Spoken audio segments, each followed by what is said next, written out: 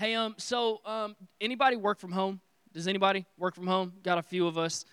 So I'm privileged enough to be able to work from home on most days. And I remember, maybe like 3 weeks before we started our church, I really had to work from home because we were getting shipment after shipment. We were getting freight deliveries. We were getting packages nonstop.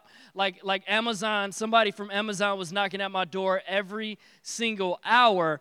And so I remember like having to hop up, having to like get it. And working from home is usually pretty cool, right? Like you don't have to like really get dressed like that, in the mornings. Like, you can kind of lounge, you can be in sweats, you can be in basketball shorts and stuff like that. You don't have to battle rush hour traffic in Dallas. Can I get a hallelujah for that, right? Like working from home is pretty cool. And I remember like always having to hop up to get these packages that were coming in.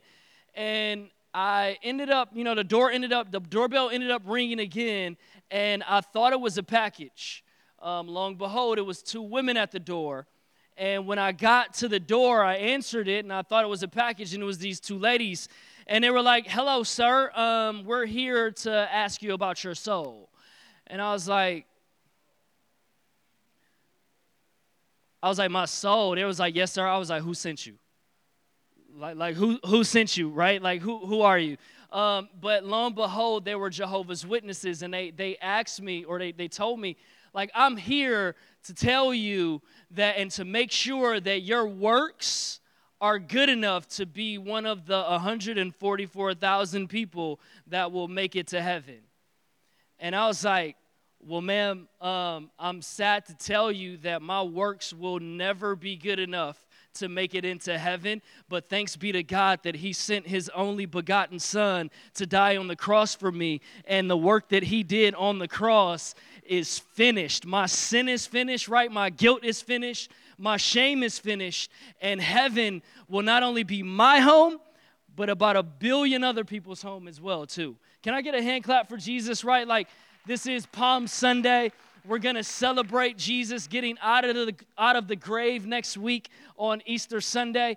And so, man, I'm so like this week and, thinking about, so many different perspectives and people's insights and what they believe about God and what they believe about heaven, where there's only a limited amount of people that can get there. But today, I want to tell you guys, church, that God wants heaven to be filled. Like, I really want that to sink deep, that God has an expectation that heaven will be filled. And God desires for Vive City Church to be filled. He wants heaven, all of heaven, to be completely filled, where there's no room left. And I'm here to let you know, God is a whoever kind of God, and we are a whoever kind of church. John chapter 3, verse 16 says that for God so loved the world that he gave his only begotten son, that whoever, no matter who you are, no matter where you're from, no matter what you've done, whoever will put faith in Jesus will not perish, but have everlasting life. God is a whoever kind of God, and we are a whoever kind of church. It doesn't matter who you are. It doesn't matter where you're from. It doesn't matter what you've done. You can belong here. You can belong here. God desires for Vive City to be filled, but he desires heaven to be filled. And I'm here to let you know that there is room for you in heaven. So I was reading an article, right? I was reading an article a little bit earlier this week, and the article was talking about how suicide and teenage suicide attempts are like at an all-time high. We've had team members of ours who personally just experienced a teen taking their lives. And it's so tragic. I've been in and out of the hospital visiting with one of my beloved members, and life is so fragile. We've had multiple people on our team experience family members passing away, I'm here to let you all know that this life and this pain that we experience here on earth is not the end-all, be-all. God is preparing a place for all of us in heaven where there is no more crying, there is no more death, there is no more pain, there is no more anxiety, there is no more depression, there is no more sickness, there is no more disease. Y'all can shout me down whenever y'all are ready. Listen, God is all about us understanding that this life that we're living right now is not the only life that we'll live. There is an all eternity that is waiting for all of us, and God desires desperately for us to come to know Him so that we can spend all eternity with Him forever. I want to go to John chapter 14. John 14, verse 2. I want to read this out of the New Living Translation. And it says, "There is more than enough room in my Father's home. And if this were not so, would I have told you that I am going to prepare a place for you?" Another translation says that in my Father's house there are many mansions. Do you know that Jesus right now is laboring for you? Like He's laboring in heaven. He is laboring for you. He's laboring for your family. He's laboring for your friends. He's laboring for your coworkers. He's laboring for the woman that has been abused. He's laboring for the guy that lives underneath the underpass. He is laboring for the teenager who got caught up at the wrong place at the wrong time. Why is He laboring? He is laboring so that you can have a place in heaven for all eternity. He goes to prepare a place for you. But Jesus labors in heaven for the saints. But He expects us to labor on earth for sinners. I'm going to give y'all that one again. Jesus labors in heaven for saints. Preparing a place for us. He's laboring in heaven for saints. But He expects us to labor for sinners on earth. Like He desires for us to share of His goodness, to tell of His story, so that more and more people can come to know Jesus. The harsh, grim reality of this world is there are so many people who die every single day not knowing that Jesus loves them. There are so many people every single day that are exasperated because of life, and they are down, and they are having suicidal thoughts because they're thinking that this life is all that there is to offer. But man, there is a God in heaven who is concerned about every detail of our lives, and He desires to know His children. But the only way they'll know is if we tell them. The only way that they'll know the love of Jesus is if we tell them. So God desires for us to labor. So Jesus labors in heaven for saints, and we labor on earth for sinners. Get this next point. We will feel the vibe, F-I-L-L. We will feel the vibe when we feel for our city. We will feel the vibe. And vibe means life, by the way. Vibe means life. Vibe means life. It means long life. And man, to me that represents salvation. And we will feel heaven when we feel the needs of our city. I told you guys last week that there are 2 million people in our city or in the Dallas-Fort Worth Metroplex who don't know Jesus. There are 8 million people here in the Metroplex, and a fourth of them have no clue of the love of Jesus. And you know what? Jesus is preparing a place for the 2 million. But are we preparing a place for them on earth? We have to go out into the highways and the byways. We've got to go out to Deep Ellum. We've got to go out to downtown. We've got to go uptown. We've got to go West Village. We've got to go Lower Greenville. We've got to go to South Dallas. We've got to go to Oak Cliff. Why? Because they need to know that Jesus loves them. They got to know. They got to know. Jesus didn't go to the grave just so that we can have cute services on Sunday.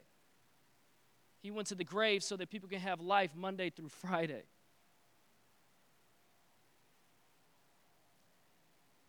So listen, I want you to look around again. Look around the auditorium again. So we did this last week, and there are so many seats that are available. We are right here in a prime location in our city.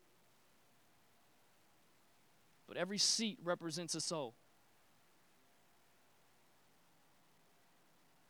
Now I want you to go to your neighbor, turn to your neighbor, tell them, fill it up. Fill it up. Maybe it's not somebody right next to you. Maybe you need to shout across the room, hey, fill it up. Fill it up. Fill it up. Listen, God desires for us to fill this place because when this place is full, we can be assured that heaven is going to be full. We got to be about our Father's business, right? Like it can't just be that we work a job and we make money and we take care of, my wife, my daughter, and no more, right? Like us four and no more. Like that can't be our mentality. Our mentality has to be, no, like more people have to know about his love. More people need to know about his grace. More people need to know about his mercy. More people need to know that God has a plan and a purpose for their lives. More people need to know that they have been fearfully and wonderfully made. People need to know that they are his workmanship. They have been recreated in Christ Jesus. They need to know that the old has passed away and the new has come. That all old things have been passed away and the new has come. More people need to know. So now check this out. They'll never know unless you go. They'll never know unless you go. Like God wants us to be like, kind of have some skin in the game, right? Like he wants us to be accountable for this thing because God is so good. He's so amazing. But will you tell of his story? Will you tell of his story? This is Passion Week. And man, Jesus was not ashamed of us, so we shouldn't be ashamed of him. How about this? Jesus was beyond inconvenience, right? Like he was tied to a post and he was beaten, like he was flogged. They took a whip, right? Like, and they had it was a cat o' nine tails. So what it was, they put like nails and sharp objects in a whip. And so when they whipped Jesus, the nails went into Jesus, like the sharp objects went into his skin. And then when they pulled the whip back, it actually ripped flesh from his back. Like Jesus was beaten before he was hung on a cross. Like he was beaten so badly that he wasn't even recognizable anymore. I would say that he's beyond inconvenience, but what's stopping us? Is it a busy week? Is it a work schedule? Is it, I'm not sure, like, I don't want to push the gospel down their throats. I don't want to be that guy. I don't want to be that lady, like that Jesus freak kind of lady. Like, that's not my vibe. I don't want to be inconvenienced. But man, what about Christ though? Like he actually, it says that, Scripture says that for the joy that was set out before him, he endured the cross and despised the shame. You were his joy, but are you his? Is he yours? So for the joy that was set out before him, he endured the cross. So if Jesus is our joy, we'll endure suffering so that more people can know him. So check this out. More people won't make it here or make it to heaven because of, hear me right? Like Jesus, his work here in the earth is kind of finished already. Like when he went to the cross, he says, it is finished. He's like, I have died for humanity's sin. I'm going to be resurrected from the grave. I have given them power over sin, over death, over the grave. I have done it all. I'm done. It's done. And I'm making my enemies my footstool. So what is he doing? He got his feet propped up in heaven as it pertains to the earth. Why? Because he's given us authority to finish the business that he started. So look, 1 Corinthians chapter 3, verse 9 in the New International Version, it says, "For we are co-workers in God's service." You are God's field and God's building. Look, co-worker means partner. It means partner. God wants to partner with you. What does that look like? Well, he'll actually tell you when we spend quality time with God, we learn in God's plan that he desires for us to have quality time with him, that we have quality time in prayer with God. And one of the things that he'll share with you during your prayer time is people who are in need of him. So he'll share with you, hey, your coworker is going through a hard time. She's always smiling, but she needs a Savior. Hey, the guy that, that's in front of you at the grocery store, he's going to actually, he's got thoughts of self-harm, and he needs to know that I love him. Can you tell him? That is us partnering with God. That is us partnering with God. God desires for us to partner with him so that more people can know him. If we don't open up our mouths, if we don't show the kindness of God or the goodness of God, how would the world ever know? And so God desires for us to partner with him. He desires for us to co-labor with him. So here's the deal again. God labors for us in heaven, but we need to labor for God on the earth. We need to labor with God on the earth. So I want to share another story with you guys about what it means to partner with Jesus here on the earth. Let's go to Luke chapter 5. Luke chapter 5. And I want to read verses 17 through 20 in the New Living Translation.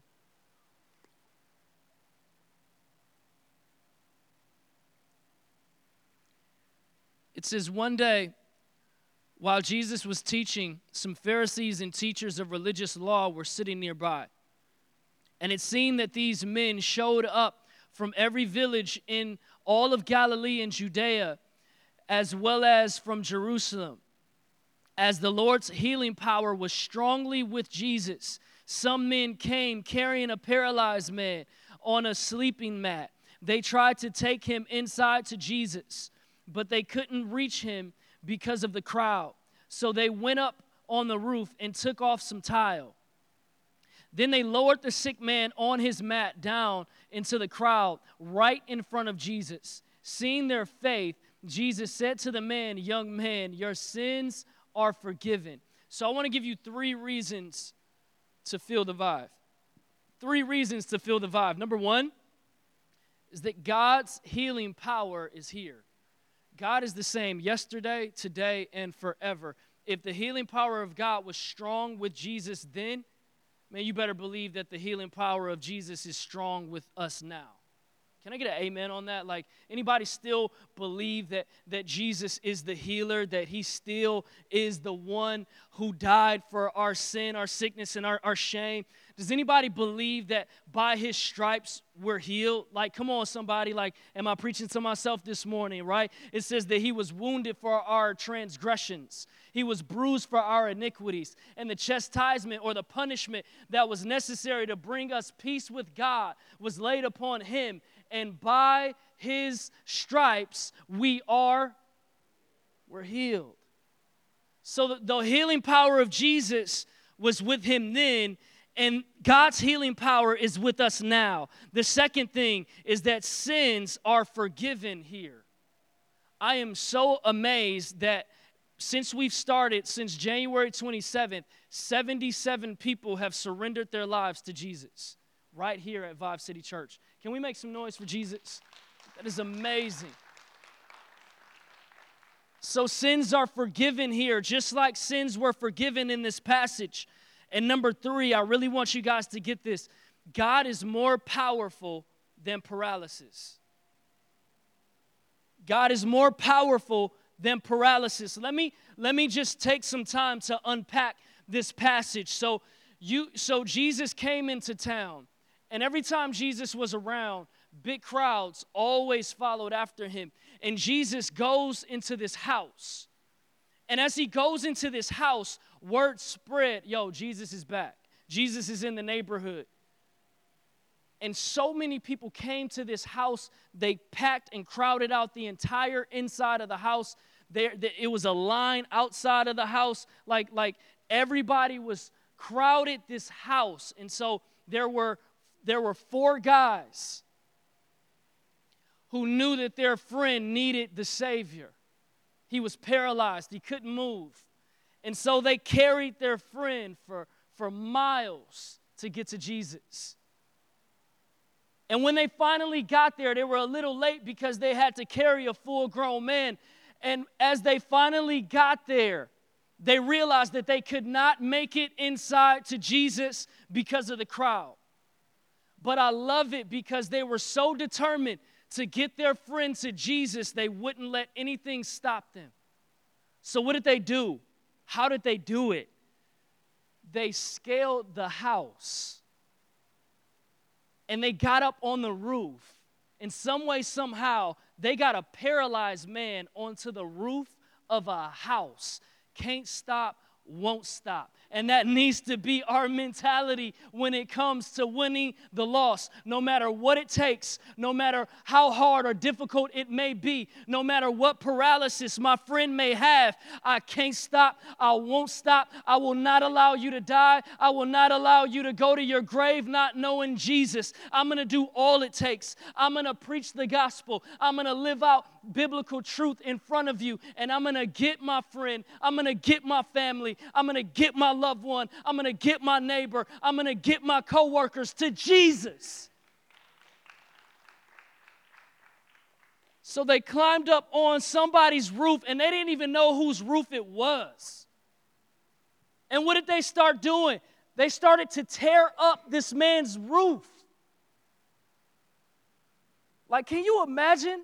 Like, did they have tools? You know what I mean? Like, can you imagine this? Like, they get up on a guy's roof that they have no idea. Who is this guy? Like, I don't know. It doesn't really matter. All I know is that the King of Kings, the Lord of Lords, Jehovah Jireh, Jehovah Tsidkenu, he is in the building, and I'm going to break up this roof so that I can get my friend to Jesus.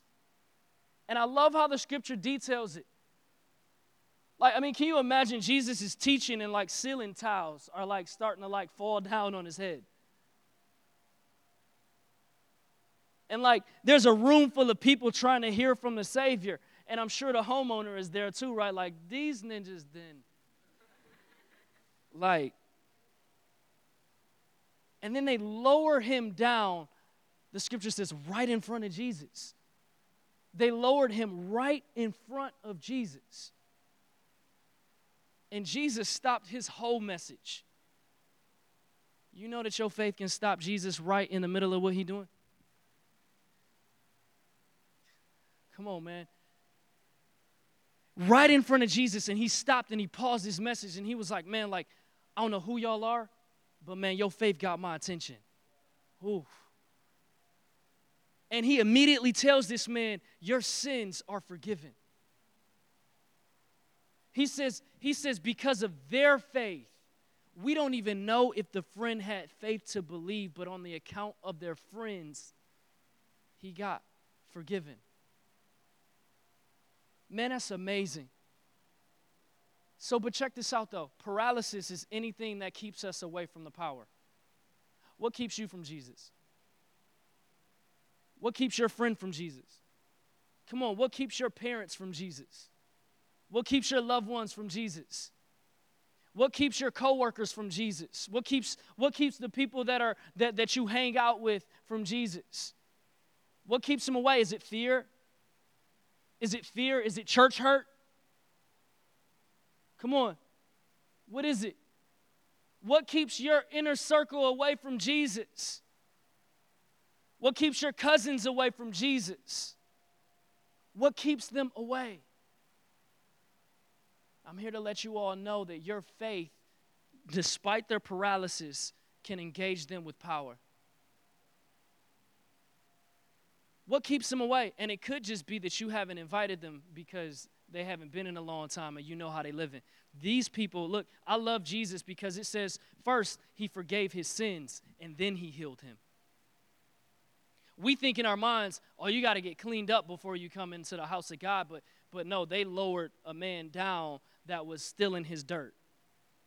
And because of their faith, the presence of Jesus and his power forgave him of his sins and healed him. Man, I wonder what could happen if we would just simply invite people to church. You ain't even got to get up on the roof, bro. Like, front door is wide open. Chances are there's a seat for them too. So check it out. We have to be willing to go to any length to see the lost saved, to see the lost set free and delivered. And next week, I am believing God that next week for Easter, we will continue to see Vive City Church filled.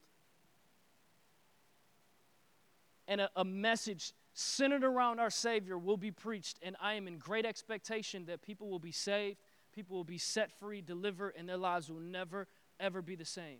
I am expecting the lost. Jesus said he came to seek and to save that which is lost. People that are well don't need a doctor. People who sick are. They need a doctor. And so check it out. We've got to make sure that we have the right attitude towards the lost. We got to make sure that we have the right attitude towards the lost. And so I want to talk about a story here. I want to tell you guys a story. And it's the story of the prodigal son. This is one of my favorite passages in the Bible because I can relate completely to this story. Now, before we unpack the story, I want to talk to you guys. There are three main characters in the story, and we can identify with two of the characters, definitely not the third character, but we can identify with at least two of the characters in the story. So the first character in the story is an oldest sibling. Now, the oldest sibling in the story represents the church or judgy Christians. The second character in this story is the youngest sibling. And the youngest sibling represents the biggest sinner you'll ever meet in your life. Y'all picked yourselves yet? And the third person in this story is the father. And the father represents God Almighty. So here goes the story. So one day, the youngest boy approaches his dad and he says, "Hey, Dad, like, look, man, I'm tired of living the rules. I'm tired of doing things your way. I'm tired of my judgy brother always criticizing and critiquing me and putting me down. I want my money, the same money that you were going to give me when you die. Yeah, that money, my inheritance, I want it now." Can you imagine? Can you imagine if your child approached you with that? Like this kid was basically like, I'd rather you die so that I can have what you were going to give me. And so the father's like, and I'm sure he's perplexed, and I'm sure his heart is broken, but in the middle of his pain, he's like, "Okay, son." He was like, "You know what I'm going to do? I'm going to actually give you your inheritance, and I'm going to give your brother his inheritance as well, too." They both got inheritance. They both got it.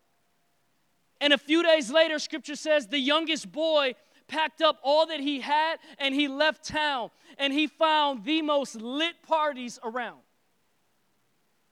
He found the most sinful environment to engage with. Patron was being passed, right? Like they were constantly drinking Hennessy, like they were constantly smoking, they were constantly lighting up. All that they did was party. He partied so much that his liver couldn't take it. Like he was shutting down completely. Like this guy was so high, he was so out of his mind, and he found himself wasting all of his money on prostitutes.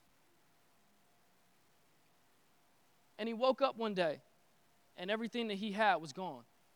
Now, this is a Jewish family. I need this to really sink deep.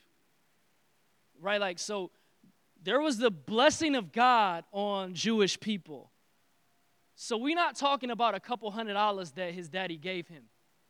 Like, his dad probably gave him millions. And this man made it rain so tough in the club that he lost all that he had. And when his high went away, and when his buzz faded out, he found himself starving because a famine had hit the land. And he's like processing. He's like, hey, I'm gonna die. Anybody like did something so crazy? You like, if I don't change my life, I'm gonna die. Like, I already know it. Like, I know my life is not, I'm not gonna make it. And so this guy, he's processing and he's like, man, like, I'm not going to make it. I'm out here living wild. I'm out here doing God knows what. Like what am I doing? I'm hungry. I don't have any food to eat. I've lost everything. Everybody has abandoned me. Life is hard. My whole life is messed up. And what did this guy do? This guy went and start working in a pig pen. Again, he's Jewish. He has nothing to do with pigs, and yet he's serving them. It's interesting that our sins will take us further than we wanted to go and keep us longer than we wanted to stay. And so he ends up in this pig pen and he's serving them, and he's so hungry that he's actually considering eating the slop that he's responsible of feeding the pigs with. And in a moment's time, he comes to himself. And he's like, man, like I might not deserve to be in my dad's house anymore because I know I did him wrong, but maybe I can go back and maybe I can work my way back to good graces, and maybe I can do just enough to be a servant in my dad's house, because servants are eating better than his son right now. And so he begins to make his way back home, and he's rehearsing his story. Anybody know what it's like to rehearse your story?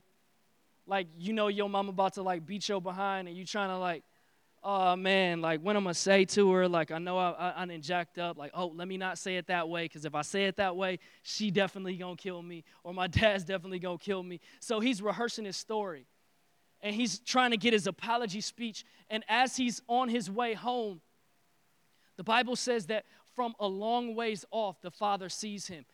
And I'm processing this, and I'm like, how does the father see him from a long ways off? It's because the father never stopped looking for him to come home.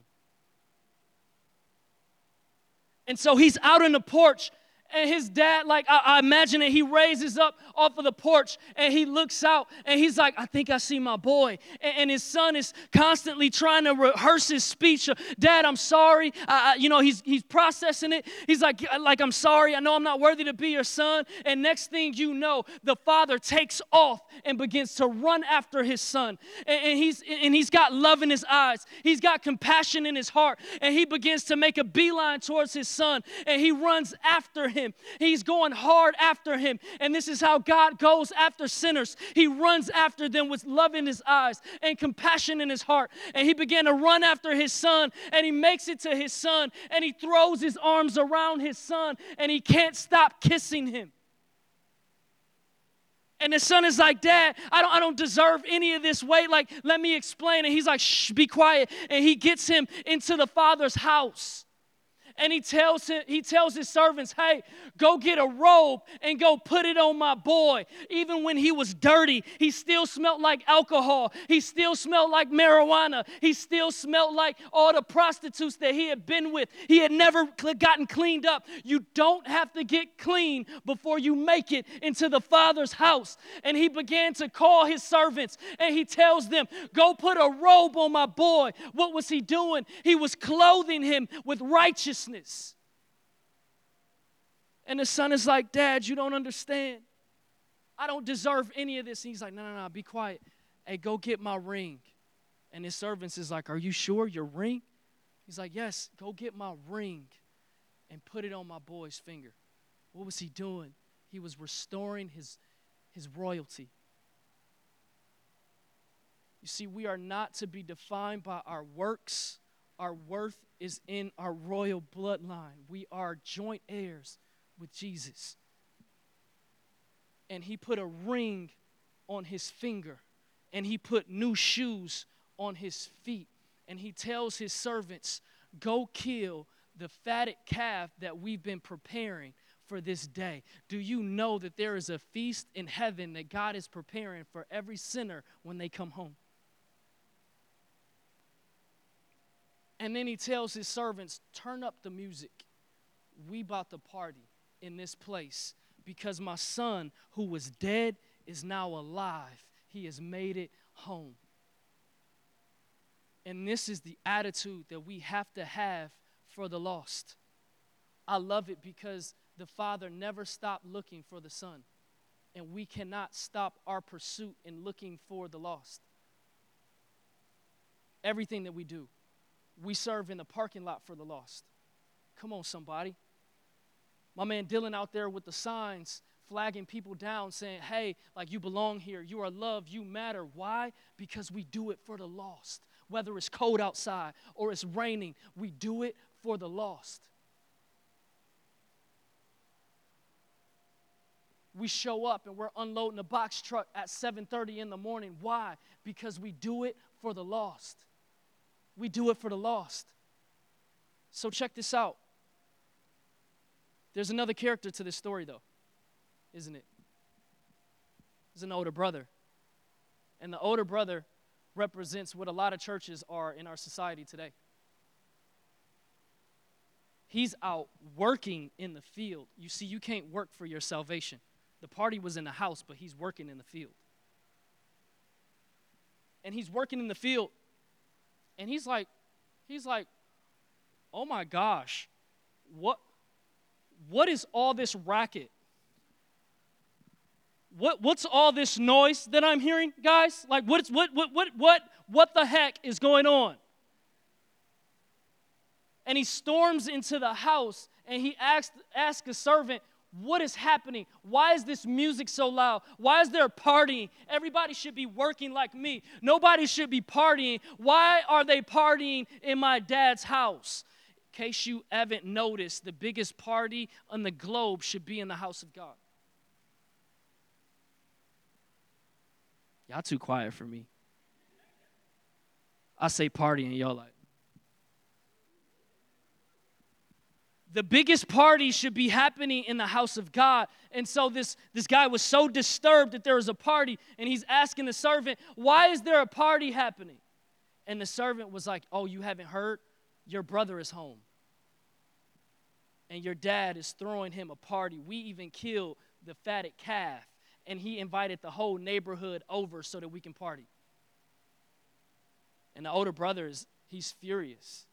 He's like, I've been doing everything the right way all my life. All my life. I've done it right, Daddy. Like, I gave you everything. And he's furious, and he approaches his dad, and he's like, I can't believe you. I've done everything right. I've always done the right thing. I've always made the right choices. I work hard. I work harder than anybody. And his dad was like, son, everything that I have has always been yours. Why are you mad at your brother? Because he's been away from what I have and now he's home. And I want those words to sink deep in your hearts today as well, too.